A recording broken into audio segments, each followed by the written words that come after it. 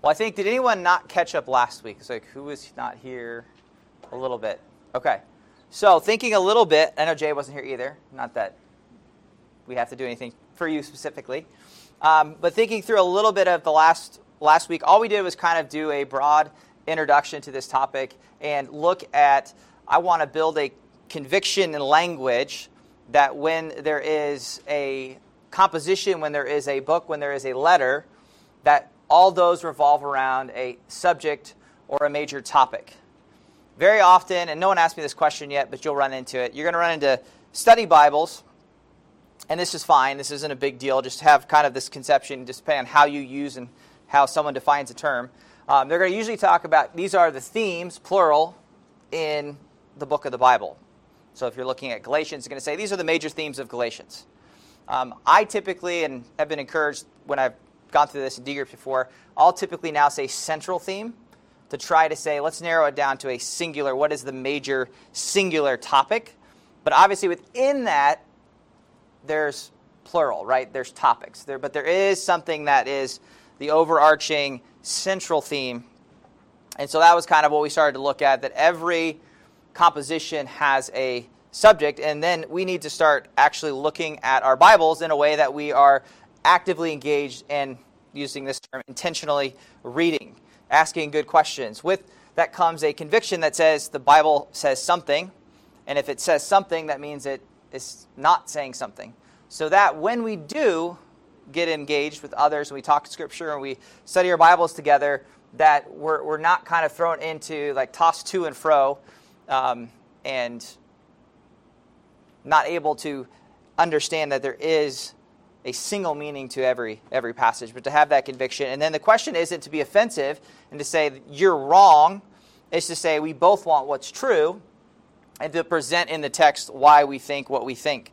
And that's what we're always going back to. And then intentionally reading and saying, this is why I'm arguing for this. In fact, a good litmus test for me, preaching-wise, is I like to think of my favorite preachers or the most respected theologians I can think of. And if I disagree with them, and when you preach and you find out, there's lots of different views on things. There's major views and then there's minor views. Just an example with Revelation 7. When does that interlude between the 6th and the 7th seal happen? There's all kinds of debate if that's chronological, that it happens right after the 6th cosmological events of the 6th seal, or is this an interlude that's just saying somewhere in these first 3.5 years, or some would even say in the first 7 years, 144,000 get sealed. So the question of timing is not, I would say, a major point in Revelation 7, but everyone has their opinion. What I feel my litmus test is, when I'm ready to preach, it's when I can fight someone smarter, the names you would know, and I feel like I could fight them and say, this is why I think I'm right. Not necessarily why I'm going, hey, you're wrong, or I would bring it up in the pulpit, but I would feel confident if I could argue from the text why I'm right. That's when I start to go, okay, I'm ready to teach a text because I have my reasons for what I believe, not just because I believe it, but reasons built in the text. So we want to be intentional readers, asking good questions. We look at these obvious things, which we're going to look at today. I would say obvious in the sense they're going to be basic observations. I want you to keep this in mind. So if those of you like Sherlock Holmes is the fictional investigator who asks good questions, and he always, and if you're familiar with either like the movies or the TV show or the actual novels, he's always finding little things that are obvious, and he's saying basically you overlooked the most simple fact, and that usually is the fact that solves the case. So I like this quote, that there's nothing more deceptive than an obvious fact. And so we're going to talk first about an author, and then mostly about an audience. We're going to get a little bit to occasion and purpose this morning. But you might be tempted to think, particularly on author, it's obvious, especially because we're going to look at a couple ones that are very explicit. And when we get to talk about central themes, you're going to find that some books of the Bible make your job easy, and they just state it. But you also find what's interesting is you may have read your Bible multiple times and never noticed that he states his theme explicitly. Other times when it's implicit, it's a little bit harder to get. But don't let anything that seems like too obvious or too basic. What I have found is even when I'm preaching, what I'm going to do is what I'm going to teach, and I still do that. I'm going to grab a piece of paper, and I'm going to do all these things that seem super basic because it's just the way I have to build it.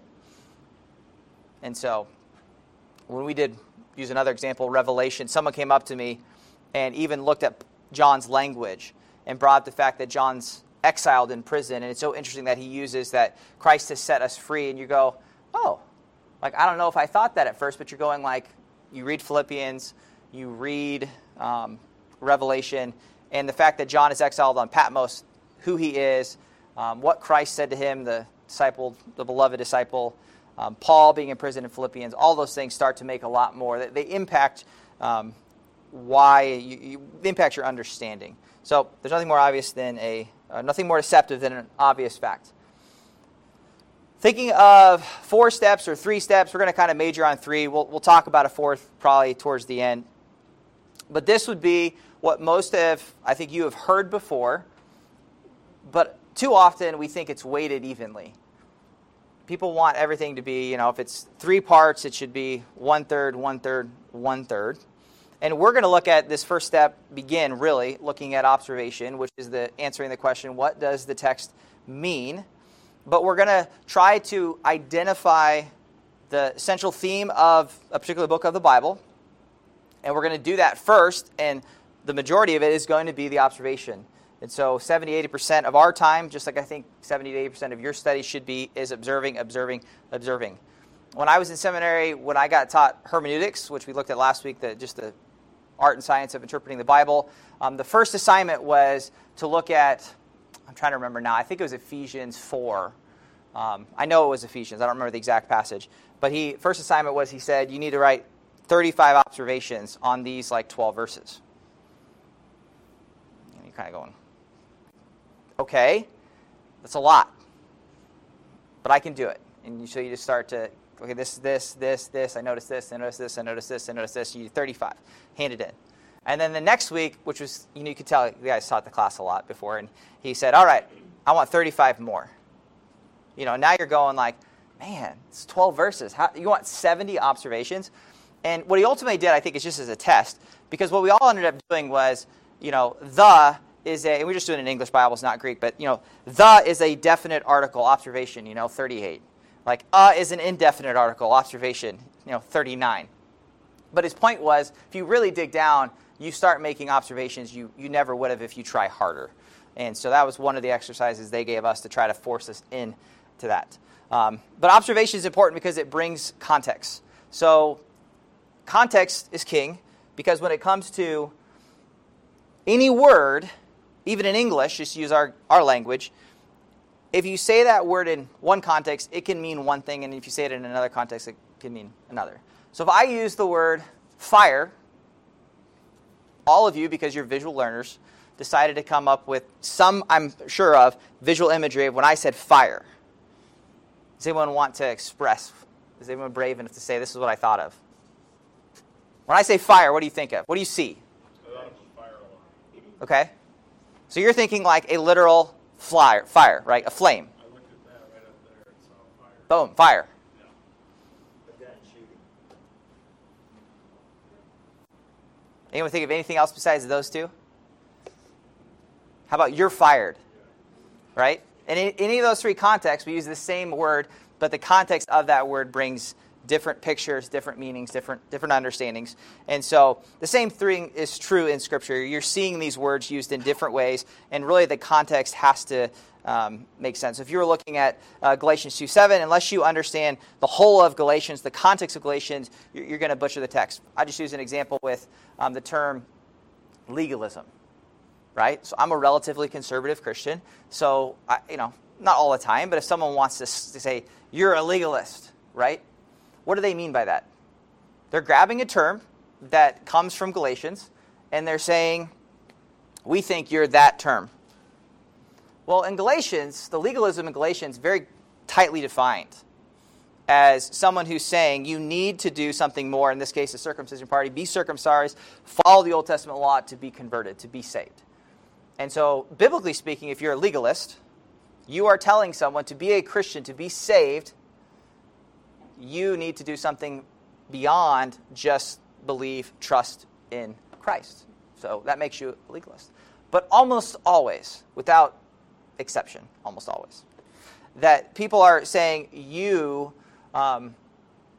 have a firm conviction that something is true, and you're too conservative, or you believe there's only one way to interpret the Bible, you believe there's only one way to preach, or you believe there's only one way to do a church service, that you should preach the word and not have interpretive dance, you're a legalist. And I would say, no, that you're taking this idea of legalism, you're pulling this term out, and you're creating a whole different meaning, but making everyone go, well, didn't Paul say, don't be a legalist? Or didn't Jesus come against the Pharisees? And I would say, well, yes, but in both cases, they were doing a very specific thing, which is saying to be converted, to be saved, you need to do more than believe in Christ. I am definitely not saying that when I say we should prioritize preaching. And so you'll see that as just an example. They pull it out of the context. But you have to, when you observe, observation starts from the larger to the smaller unit. So you got to identify the largest literary unit. Then we're going to move towards interpretation. What does the text mean? So we're asking the question, observation, what does the text say? Interpretation, what does the text mean? And then thirdly, we're going to move towards implication. What is the implication of the text on my life? In that we understand we're reading it, it says this, we're interpreting it to mean this, and then we know that it has some impact on the decisions I make. Well, all affirming, we are not the original audience. And that's why I like the term implication. I'm okay if you say, what's the application of the text? But implication, I think, it hits the ears a little bit different. If you want another one, if you were to read, especially more towards advanced hermeneutics, the language of meaning and significance is used a lot, and I also really like that. Because you're asking, what does it mean, and what's the significance of its meanings? So, meaning and significance, implication, significance, I like those terms because too often with application, it gets very specific, especially when it comes to teaching or preaching. If you get too specific, it doesn't really, it might hit one person, it doesn't hit, what's the big implication for all of the church or for a larger group of people? Meaning and significance. Those are probably my favorite hermeneutical terms. So, and honestly, I don't remember them being taught like when I took seminary. But I know they're out there in the sense of the older books I've read use those terms a lot. And we're not, like I said, we're going to talk implication, observation, interpretation, implication. But meaning and significance is a good way to think of what does the text mean and what's its significance. Observation is helpful, though, because that's talking about what we're actually doing.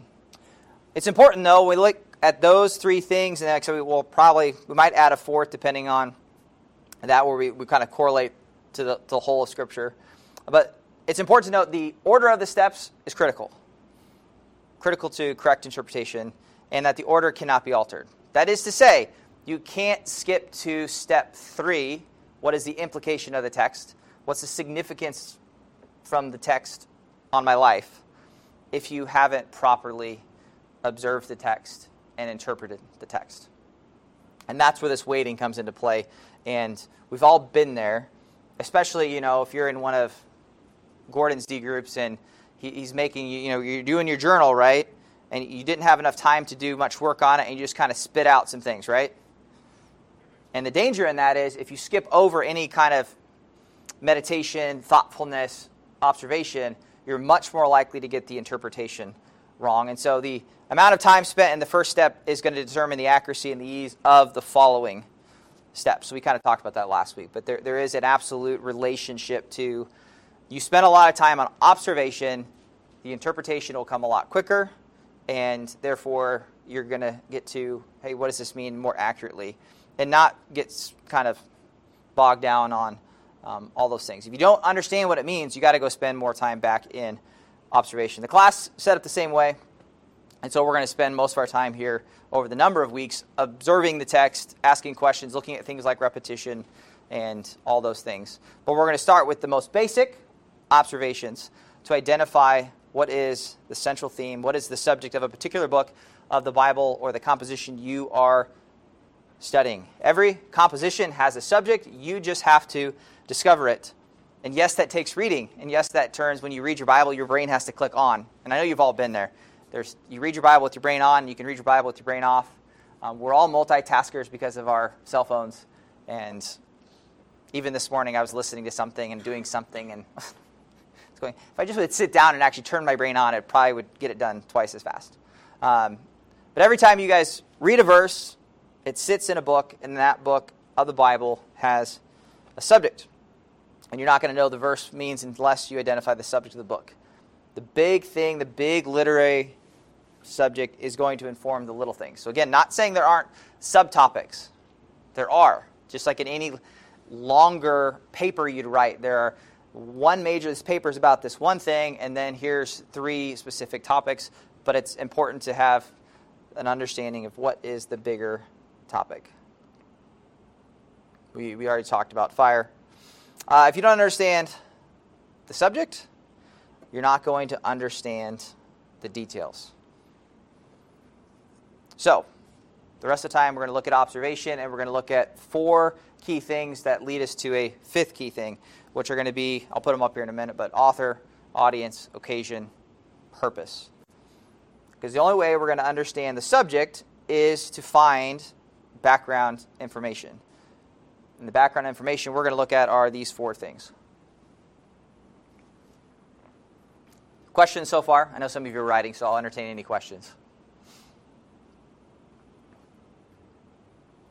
How about an example of an application where it gets too specific? Like if you're taking Colossians 3:23, maybe applying it to the athlete or coach, and everybody else doesn't like sports. Just something, expand on that just a little bit. Probably just in the sense of, I'm trying to think of, I probably just pick what I'm doing right now. If you felt compelled of, I think when you look at Revelation 7, the big idea is God will fulfill his promises. And he does that by saying, pulling up, all of history is coming to a conclusion. And he's wrapping up in 22 chapters in Revelation, all of the scriptures, which is why Revelation is so informed by the rest of Scripture. So if you're reading the rest of Scripture, you're left with questions of, is God going to be faithful to Israel? Is God going to be faithful to the nations? Because we tend to think, well, God's faithful to the church, which he is. But there's still 2 things that he hasn't addressed that are chiefly addressed from Genesis all the way through Malachi, which is these categories of what about the Gentiles, what about Israel? So I would just say in the sense that you can get bogged down with being too specific. Sometimes it's good illustratively, but if you got too bogged down in, some people will look at it with, and it can be helpful as a grid to get there, but then you probably don't want to teach it. But, okay, let's think of every category of people in the church. Okay, we have men, we have women, we have children. We have fathers, we have mothers. We have people who are pregnant, people who can't have children. We have people who are married, people who are divorced, people who are single. And eventually trying to go, let's apply specifically to everyone's life God's faithfulness. Whereas I think you want to spend more time on what the text says about God's faithfulness. And then that'll encourage, and everyone can understand, I think the Spirit can apply to their own lives where they're at. So, if that makes sense. Every once in a while you have, like Paul in Ephesians 5, where he goes through a household code, and he does kind of lay out very specifically the impact of the gospel on fathers, mothers, children, employee, employer. I'm just starting Genesis, so what's the central theme on that? Oh, I cannot cheat. We cannot cheat that yet.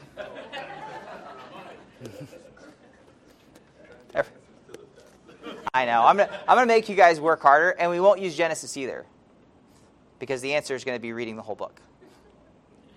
But I would say, as you read Genesis, though, it is interesting. You're looking for these things. So this is a good segue. The logic behind this is simply that we have a conviction that the author wrote to a particular audience for a reason with a specific purpose. So when I talk about author, you guys know that is more obvious, which is the person who wrote it. We're reading a inspired biblical text. So there is a capital A, there is a little a. We understand from Peter that it was the Spirit that came alongside. It's not just straight dictation, although we do see prophets, obviously, thus says the Lord very specifically. but the majority of Scripture is the Spirit coming alongside and moving through the author, their time, their place, their style even of writing, their personality kind of shows through. And you see that with Paul, you see that with Peter.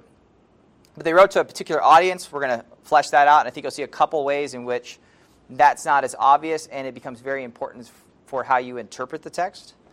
And then when I say occasion, I just mean that what prompted the book to be written? What caused Paul to write them a letter?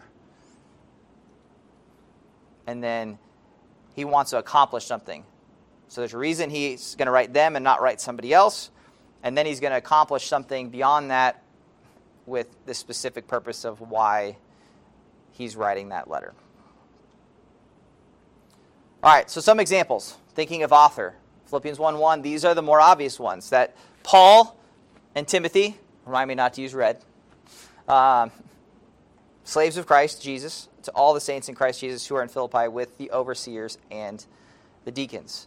If I was studying Philippians, this is what I would do. I would take out a scratch piece of paper, and I would write author, audience, occasion, purpose, central theme, and I would start to fill it out. So it's really that basic, and that's how I start, because you have to build this, right? You have to build your understanding, and it starts with the most basic information that you have to keep rolling around to say, okay, this is Paul and Timothy. In fact, some of you, if I asked who wrote Philippians, you'd immediately go Paul. And then you go, well, this is interesting, right? Paul and Timothy. And you'd have to go through and just decide in what way is Timothy involved. This I'll answer, which is to say, most people believe he's just involved in carrying the letter and maybe dictating the letter or copying the letter down. And then audience, which we're not getting too far into, but it clearly states in 1:1 right up front, audience, author. So if you're doing this, studying Philippians, this is fun because it's easy answer, easy answer. Likewise, you get to a lot of the epistles are the same way. Galatians, Paul says, I'm an apostle, not sent from men, nor through man, but through Jesus Christ and God the Father who raised him from the dead, and all the brothers who are with me to the churches of Galatia. It's easy because you can identify it up front. I'll make this note. I don't have this in my slides. But if you were to go to 1 Timothy,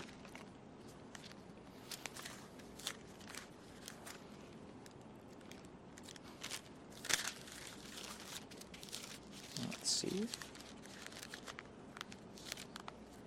and look at a very similar introduction. 1 Timothy chapter 1, verse 1. Paul, an apostle of Christ Jesus, according to the commandment of God our Savior and of Christ Jesus our hope, to Timothy, my genuine child in the faith, grace, mercy, peace from God the Father and Christ Jesus our Lord. This is one of the books I studied a few years ago that when I was really committed to not letting myself get too, not to bypass the obvious. Paul says here he's an apostle. Paul says here in Philippians he's a slave of Christ. I don't think it's an accident that he calls himself an apostle. That's not usual that Paul says, remember, I'm an apostle. I have the authority of the 12. That's unusual. But then if you understand and you kind of know a little bit about what Galatians is about, you understand the tone of Galatians, interesting. That makes sense that he's, hey, just so you know, I have the authority to write this and the authority to say what is a true gospel and what is a false gospel. When you get to 1 Timothy, I go, well, why? Paul, an apostle of Christ Jesus, according to the commandment of God our Savior. And I just remember thinking commandment, and then I looked deeper into that word of commandment, and it's related to the language of 1 Timothy, which is this big estate stewardship metaphor, and that idea of commanding a steward. And he's saying, I, Paul, an apostle of Christ Jesus, and he says, according to the commandment of God, that is to say, he's been commissioned, that is, he is the steward underneath God, and he's going to be a steward then to pass on to Timothy. And you even start to see in very simple language, you go, I don't know if I would have thought that unless I had thought, why commandment and not another way of introducing himself? Why does he use apostle here and slave in Philippians? Now, sometimes that won't lead to as much fruit as other times, but the skill and the discipline to go look under every rock is what we're starting to foster and to go ask the questions. Why is that there? Why is that not there? And it will lead to fruit because the Scripture is not random, and there is purpose in the language. Not just letter, but every word is inspired, and we know that it's profitable. The harder one, if you were to look at Hebrews, there is no explicit author of the book of Hebrews. So there's a lot of debate over who wrote Hebrews. I have multiple friends who are like absolutely convinced 100% it's Paul. Other people that no, it can't be Paul. Paul's probably the most. If you had to guess, that would probably be your best guess.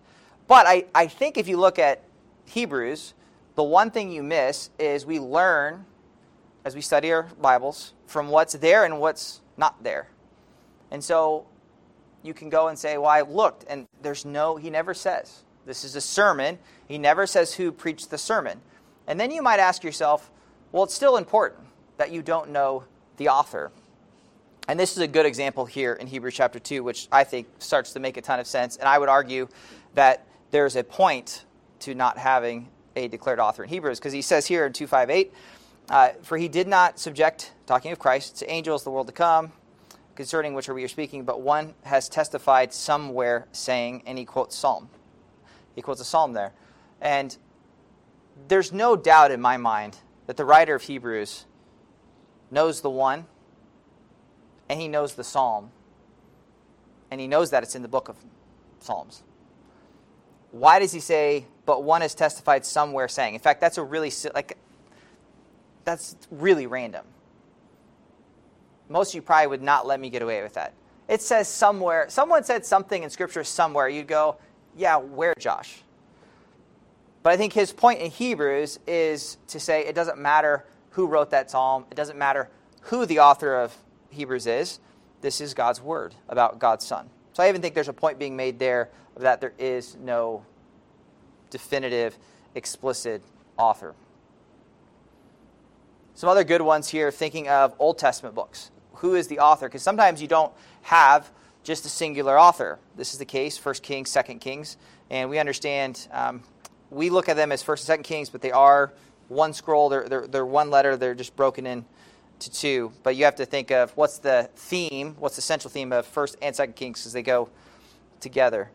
So you'd read 1 Kings chapter 1, and you'd probably be a little confused, which you got to push through, and you got to have those sitting out there of when you see something that helps you with who wrote it, why did they write it, you got to mark it down, because it would take you all the way to chapter 11 before you got this insight where it says, now the rest of the acts of Solomon, and whatever he did and his wisdom, are they not written in the book of the Acts of Solomon? 1 Kings 14, verse 19. Now the rest of the acts of Jeroboam, how he made war and how he reigned. Behold, they are written in the book of Chronicles of the kings of Israel. Now this becomes important because you look back here, and there's a book about the acts of Solomon, and then there is Jeroboam, who is a northern king. When you have the nation split, northern kingdom Israel, southern kingdom Judah, and there's a book written about that. And then 1 Kings 15. Now the rest of the acts of Asa and all his might and all that he did in cities which he built, are they not written in the book of the Chronicles of the kings of Judah? And you have a little tidbit. But in the time of his old age, he was diseased in his feet. We'll leave that, but it's interesting to go, why would you say that? But you start seeing here, this is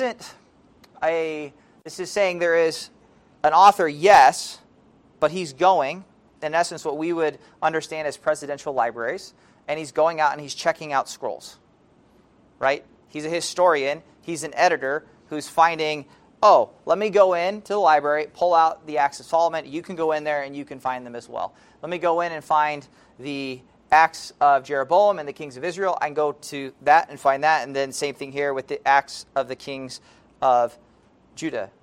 Saying he didn't write all this material. He wasn't alive when this material is compiled together. He went in and he gathered it together. And the first time I read 1 Kings and grew up, obviously, in the church and Sunday school, this is the kind of thing I would have never have noticed. But it tells you something about the author, and it tells you something about the audience. Chiefly that, and I never thought of the Old Testament this way until I started to learn to study this way. when you realize, oh, I don't know why, but I always read the Old Testament books, especially the historical books, in light of the original audience knowing these people. They would know Solomon and they would know Asa. It makes no sense, actually, when you start to think of it because of the way it spans so much history. But when you start looking at who the author is, an editor, at a later date, it starts to push you to go, oh, wait a minute, Solomon is dead and gone. Because you have to start looking, and this is important, to the last possible audience. Solomon's already dead and gone. Jeroboam, dead and gone. Asa is dead and gone. But you can go to their libraries, you can go to the scrolls, you can find them, and he pulls out a selected piece of history, which is really important for him to communicate to his readers of his day. What that helps is, then you go back to, well, what was the idea? What was he trying to communicate? Why was he pulling this and this and this? Just like you would pull for a paper, a research paper, to say, this is what I'm studying, and I got to pull resources for this topic. But really, what the editor's doing, inspired by the Holy Spirit, is trying to communicate truth in that history. And as we get there, we'll talk more about these books. It's hugely impactful where you might look at the genealogies of Chronicles and go, this is really, really boring, until you realize, oh, these have purpose, and they're coming about a way in which God says, I have a message through this editor to communicate to my people. You got to look for the clues. Otherwise, you're just not going to see them. Kind of transitioning to audience. So you understand, okay, it's an editor, which also comes back to the idea of subject, that he's organizing it according to subject. So that helps, because if you look at Kings and Chronicles, and they're communicating similar times of history, but they have different central themes. And so the chronicler's going to pull different books off the shelf than the editor of Kings. And so we know in that case of 1 Kings, 2 Kings, that it's for a later generation. This is helpful to me because if that generation, just use an example, I always thought you're reading the Old Testament books and, like I said, they could almost touch David. Like they knew David, or they knew someone who knew David. And then you start to realize that most of these books are written 100, 200 years after David, Israel coming back out of exile. And then you start to realize, like, oh, so the Jewish person learning their history, which is important, that's partly why these are written. This is similar to us studying American history. They were as close to David as you and I are to George Washington. I don't know why, it's just kind of I just never thought that way when you go, okay, so these, actually in that way, we have a little bit of, we're also removed from David, but they were as well. And it helps us kind of move towards the importance of who the audience. So we're looking for the last possible audience whenever you study a book, and you might come to something where you say, oh, they made a comment, and that lets me know this book can be dated later. Yes, you can kind of cheat and look at a study Bible, but I'm encouraging you, find your own information, because sometimes they don't highlight it, they don't always explain it this way. Good example, Ruth chapter 4, you have to read all the way to the end of Ruth. It's only 4 chapters, so this would be a good one to do if we gave an assignment, because you could read it over and over again within a short period of time. But you get to the end of Ruth, and you've probably heard, Ruth preached multiple times, and you're going to get lost a little bit in the generations until you understand, okay, there's purpose here. Who was Ruth written to? Because if you know, let's go back to chapter 1.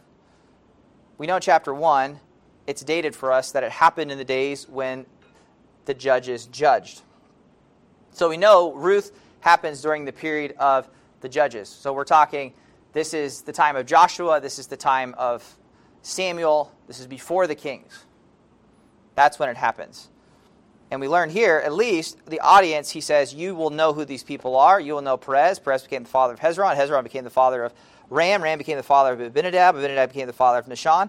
Nahshon became the father of Salma. Salma became the father of Boaz. And Boaz became the father of Obed. And Obed became the father of Jesse. And Jesse became the father of David. I don't know if you remember the old J.J. Abrams TV shows, but he was the first one I ever saw on a TV show where he'd show like the end, and it was something crazy, and then it would cut and it'd go back to the beginning of the episode. Guys, I don't know. J.J. Abrams always did that in his TV shows. That's what's going on here. you have this presented of this crazy experience between Ruth and Naomi, and then all of a sudden he waits till the very end and there's this, oh, this is why you should know this. This is why it's important. This is why what God has done, because through Ruth, she had a son named Obed, and through Obed, there's a son named Jesse who ultimately fathered David, and everyone's going to know, this audience, oh, that's where David came from. And David is God's man. That's why that's here, to say God provided a son, a king in David, and he's going to provide a future son from David who's going to sit on the throne forever. It becomes important that we see this. The second of the book, looking at, I said, the book of the Day of Judges, you've got Saul's reign for 20 years, period of Judges for about 40 years. And so there's almost 60 years, at least that we know of, maybe more, between when these events happen and when they are recorded. And so this is the way I think of it. Oftentimes, the audience is being presented what we would consider a period piece. So if you guys like period pieces, you like my oldest loves anything related to World War II at this point. You know, he wanted this big, heavy, dangerous, like 5-pound helmet that looks like a World War II helmet, which he's only got taken away once for throwing at his brother, because it'll do damage because it's solid. Or if you like the period pieces, the ones that BBC and all of that, that's actually closer to where the audience would have been. They're looking back and saying it was 60 years ago when this happened. So 2023, 1963. That's their relation in time. And that helps us give a grid for where we're going to move with, well, then why write it? Why write this history if we already know what's happened? Well, because it's important for God's story. In this case, it's important to understand that God was faithful to Naomi. And particularly, I would say, when you start to see this story, not only is it God's man, but if you were to read and study Ruth, you see Naomi, who is an Israelite. Is it Elimelech, who's the husband who goes. They go into southern Moab during a famine in Israel, and everything goes south. Elimelech dies, his 2 sons die, and then you're left with 3 widows. And so there's a whole story of God's faithfulness to them. And Naomi is nothing. In the end, she basically says to both Ruth and the other daughter-in-law, I hope you find a God who's more faithful than Yahweh, because he wasn't faithful to me. Don't come back with me. And of course, she's wrong, dead wrong, but that's the point of the story, to follow back, and then in God's providence, Ruth meets Boaz, and God, through very unlikely circumstances, both because it's a Gentile woman now that's in the line of Christ. And you saw all those things come together, but it's for the purpose of this audience, a later audience, to understand who David is, where he comes from, and what God's purposes are for him. Another example here, last possible audience with 2 Chronicles. So thinking of the chronicler, if you were to go, if you guys want to, you can look and see it. But I know some of you will get there probably sooner than later with Bible reading. But if you go to 1 Chronicles,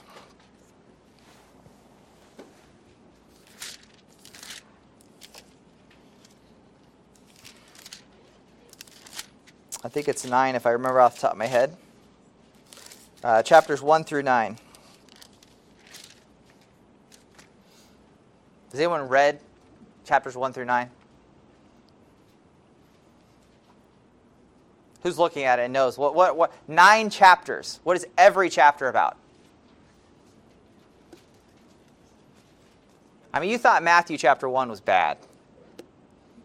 9 chapters of genealogy. 9. And you go, this is not how I would write a book. And that's good, because you have to ask the question, well, then why would they put 9 chapters of genealogy? Understanding the author and the audience is what helps, because it's really important for that original audience to see all of these genealogies, because they've been living in Babylon for 70 years. How do we know that? Look at 2 Chronicles 36, which again, you get this 36 chapters in. So you're reading your Bible reading going like, I phased out in chapter 4 of Chronicles and just wanted to push through to get to Jesus, which I understand, but you click your brain back on and go, you'll catch this in 36. that now in the first year of Cyrus, king of Persia, in order to complete the word of Yahweh by the mouth of Jeremiah. So this becomes important because he's saying Cyrus is doing this because God is going to fulfill his promise made through the prophet Jeremiah that Yahweh is going to stir up the spirit of Cyrus, king of Persia, so that he had a proclamation passed through his kingdom and also put in writing saying, thus says king of Persia, Yahweh, the God of heaven, has given me all the kingdoms of the earth. He has appointed me to build him a house in Jerusalem, which is in Judah. Whoever there is among you, all of his people, may Yahweh, his God, be with them and let him go up. And so you get to the very end of 2 Chronicles, and you've had to read 1 Chronicles, 9 chapters of genealogy, the rest of 2 Chronicles, and you have a moment of, oh, this book has a different purpose than the Kings. This is for post-exilic, returning Israel, time period of Ezra, Nehemiah. They need to know who the people are, and they need to know that God has faithfully brought them back into the land. That he's faithful to say, when Jeremiah said, you will return, that's exactly what happens. You will return. And he does it in a miraculous way because the most unlikely character, Cyrus, who Daniel predicts will do it, is the one who causes it to return. It's to say they needed to know God's history of his nation, but with a particular bend. If you think about this as you're reading Chronicles now, you go, oh, this is for people who are going back to the land. What do they need to know that's different than people who were in the land? And then you'll start to go, oh, that's why Chronicles has a different flavor, because this is warnings of what has happened and what will happen, and you understand that when you see the last possible audience. Judges is another one. Judges 18, verse 30. Then the sons of Dan set up for themselves the graven image, and Jonathan, the son of Gershom, the son of Moses, he and his sons were priests to the tribe of Danites until the day of the exile of the land. 18 chapters in, you're trying to identify who the audience is, and you go, okay, we have a clue. This is why the paper sits there. You got to mark it and go, day of the exile of the land. Whoever wrote the book of Judges understands somebody's been exiled. Particularly, he's talking about the Danites, which is the northern tribe of Israel, which we talked about was always the ones they all flirted with idolatry, but Dan usually was the worst, the most northern tribe. Probably why it's not included in the 144,000 tribes, which is interesting. Levi, I think, is the one who replaces Dan there. But it lets us know that at least in the book of Judges, who is the audience? Well, it's at least an audience that knows Israel, i.e. the northern 10 tribes have been exiled, and the southern 2 haven't been exiled yet. And so there's 120, 130 years between the northern captivity and the southern captivity. And then you can now read Judges and go, oh, when Judges keeps going back to this idea of everyone did what was right in their own eyes, who's he warning? Who's he saying, be careful? If you keep going this direction, if you keep doing what's right in your own eyes, Judah, 2 tribes, you're going to end up like your brothers. You're going to end up like Dan. You're going to end up like the 10 northern. If you don't have a course correction, you're going to end up exiled just like them. And it gives a context to Judges now. You go, oh, that is the audience. And you can actually even pinpoint it a little closer to even probably who was on the throne in Judah when the book was written. But it has that audience, and that'll start to move into and shaping then occasion and purpose. Because you go, what? Then you ask the question, okay, what prompted the Holy Spirit to inspire the book of Judges to be written? Judah, and warning them about what is coming. So that helps you then kind of get into this third aspect of occasion. So we want to know who the author is, who wrote it. If you could find out more about them, all the better. Or if you don't know anything about them, like Hebrews, then that tells you something as well. You want to figure out the last possible audience. And then thirdly, we want to figure out occasion. And I think we'll finish this one here pretty quickly. If you can't find it, the answer is read it again, read it again, read it again.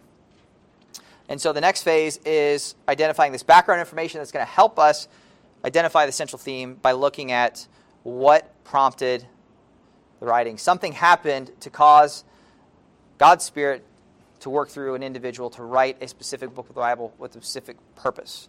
So the author wrote to a particular audience for a reason. That's what we're looking at. What's that reason? And then you wrote it with. Then we'll see which it would look like next week, a particular, specific purpose. We looked a little bit like at this one with, I can do all things through Christ who strengthens me, context. Last week, you see Philippians chapter 4, verse 10. Again, we're trying to figure out why did he write this book? What is the reason?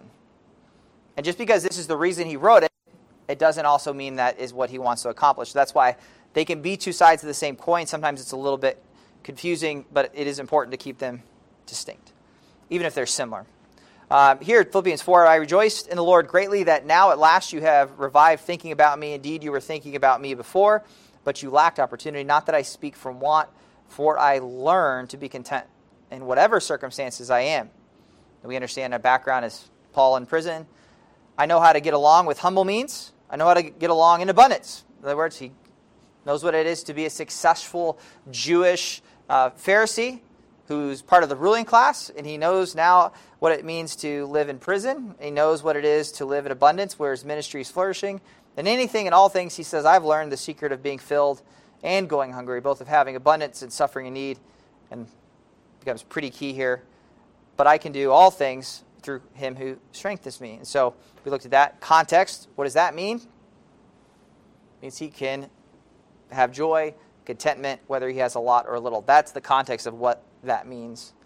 But he goes on to say, nevertheless, you have done well, it's a little small, sorry, to fellowship with me in my affliction. And you yourselves also know, Philippians, that at the first preaching of the gospel after I left Macedonia, no church fellowshiped with me in the matter of giving and receiving, but you alone. For even in Thessalonica, you sent a gift more than once for my needs. Not that I seek the gift itself, but I seek the fruit, which increases to your account.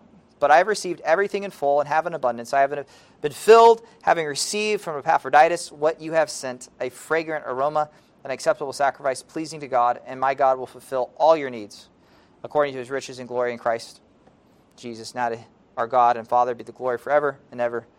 Amen. Well, what prompts the writing? What is the occasion of Philippians? Well, when you get a gift, when you got a present, typically, my wife's trying, she nudges me to remind me to do this. Maybe it's a little old-fashioned. People used to, at least, write thank you notes. And when you look at Philippians, you're getting into chapter 4, and you go, why was it written? Oh, he's saying, I'm wanting to write to you to thank you for the gift that you have given. He's just simply writing a thank you letter. And if you read Corinthians, you're going to find there that, interestingly, Philippians, the church of Philippi, is a poor church. And they gave out of what they had. And he's saying, God will supply all your needs. That is, God will provide for you. You've been faithful here, and God will provide.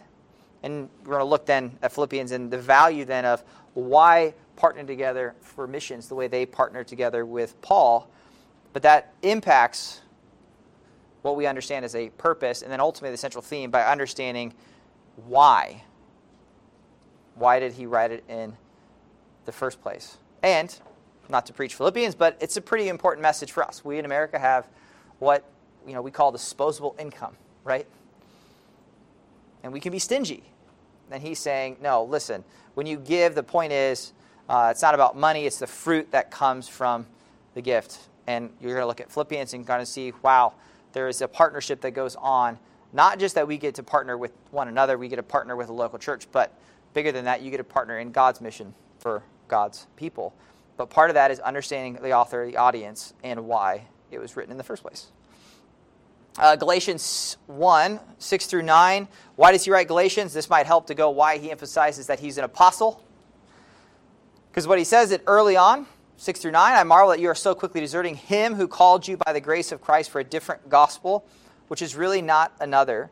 Only there are some who are disturbing you and want to distort the gospel of Christ, but even we, or an angel from heaven, should proclaim to you a gospel contrary to the gospel we have proclaimed to you. Let him be accursed. As we have said before, so I say again, if any man is proclaiming to you the gospel contrary to what you received, let him be accursed.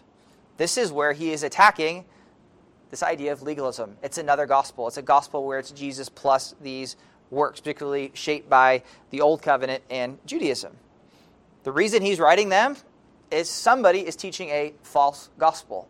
And that's going to shape then his purpose to say, this is why now I'm writing to you. What does he want to accomplish? Well, he wants to tell you the true gospel, and it stands on the background of a false gospel, particularly a false gospel that's Jesus plus. We're not quite done with that, but we're almost out of time. Any questions before we wrap up on author-audience occasion? Yes? Okay.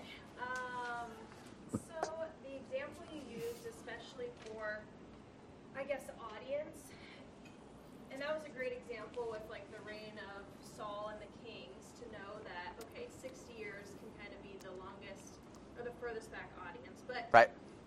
like for someone especially like me who hasn't really studied the Bible or knows like more so the history, Right. like geography, timeline things, I just haven't paid attention to those things.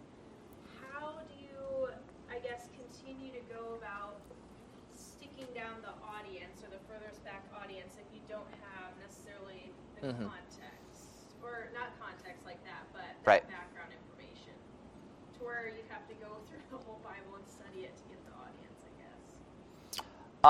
So a lot of times you'll find it in the book itself. Outside of that, I'd say this is the most basic background information. This is what I've been taught and I find really helpful in the way I run my grid: author, audience, occasion, purpose, theme. Like, that's just how my brain works. That's the program I run in the back of my head all times. That said, any background information you can find is helpful. So I would say timelines, looking at study Bibles or whole Bible commentaries that will give you some of that background of what kings did where. I had a good friend who's a pastor in Kansas City who, his joke is his Bible, he'll hold it up, and he's got, anyone have tabs?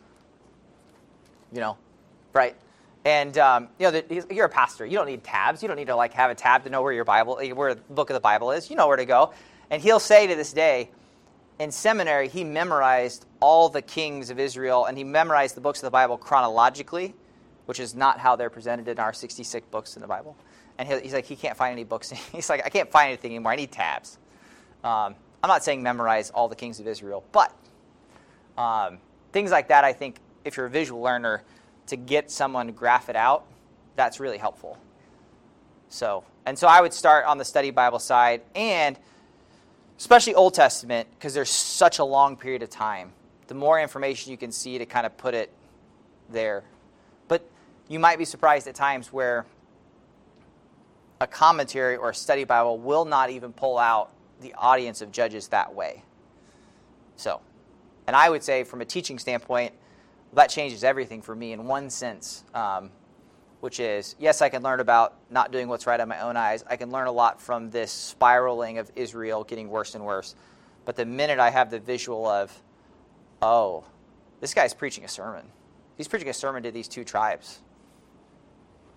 It's impactful. So, but I just brought in the background. Do anything you can to get background. All right, we're good.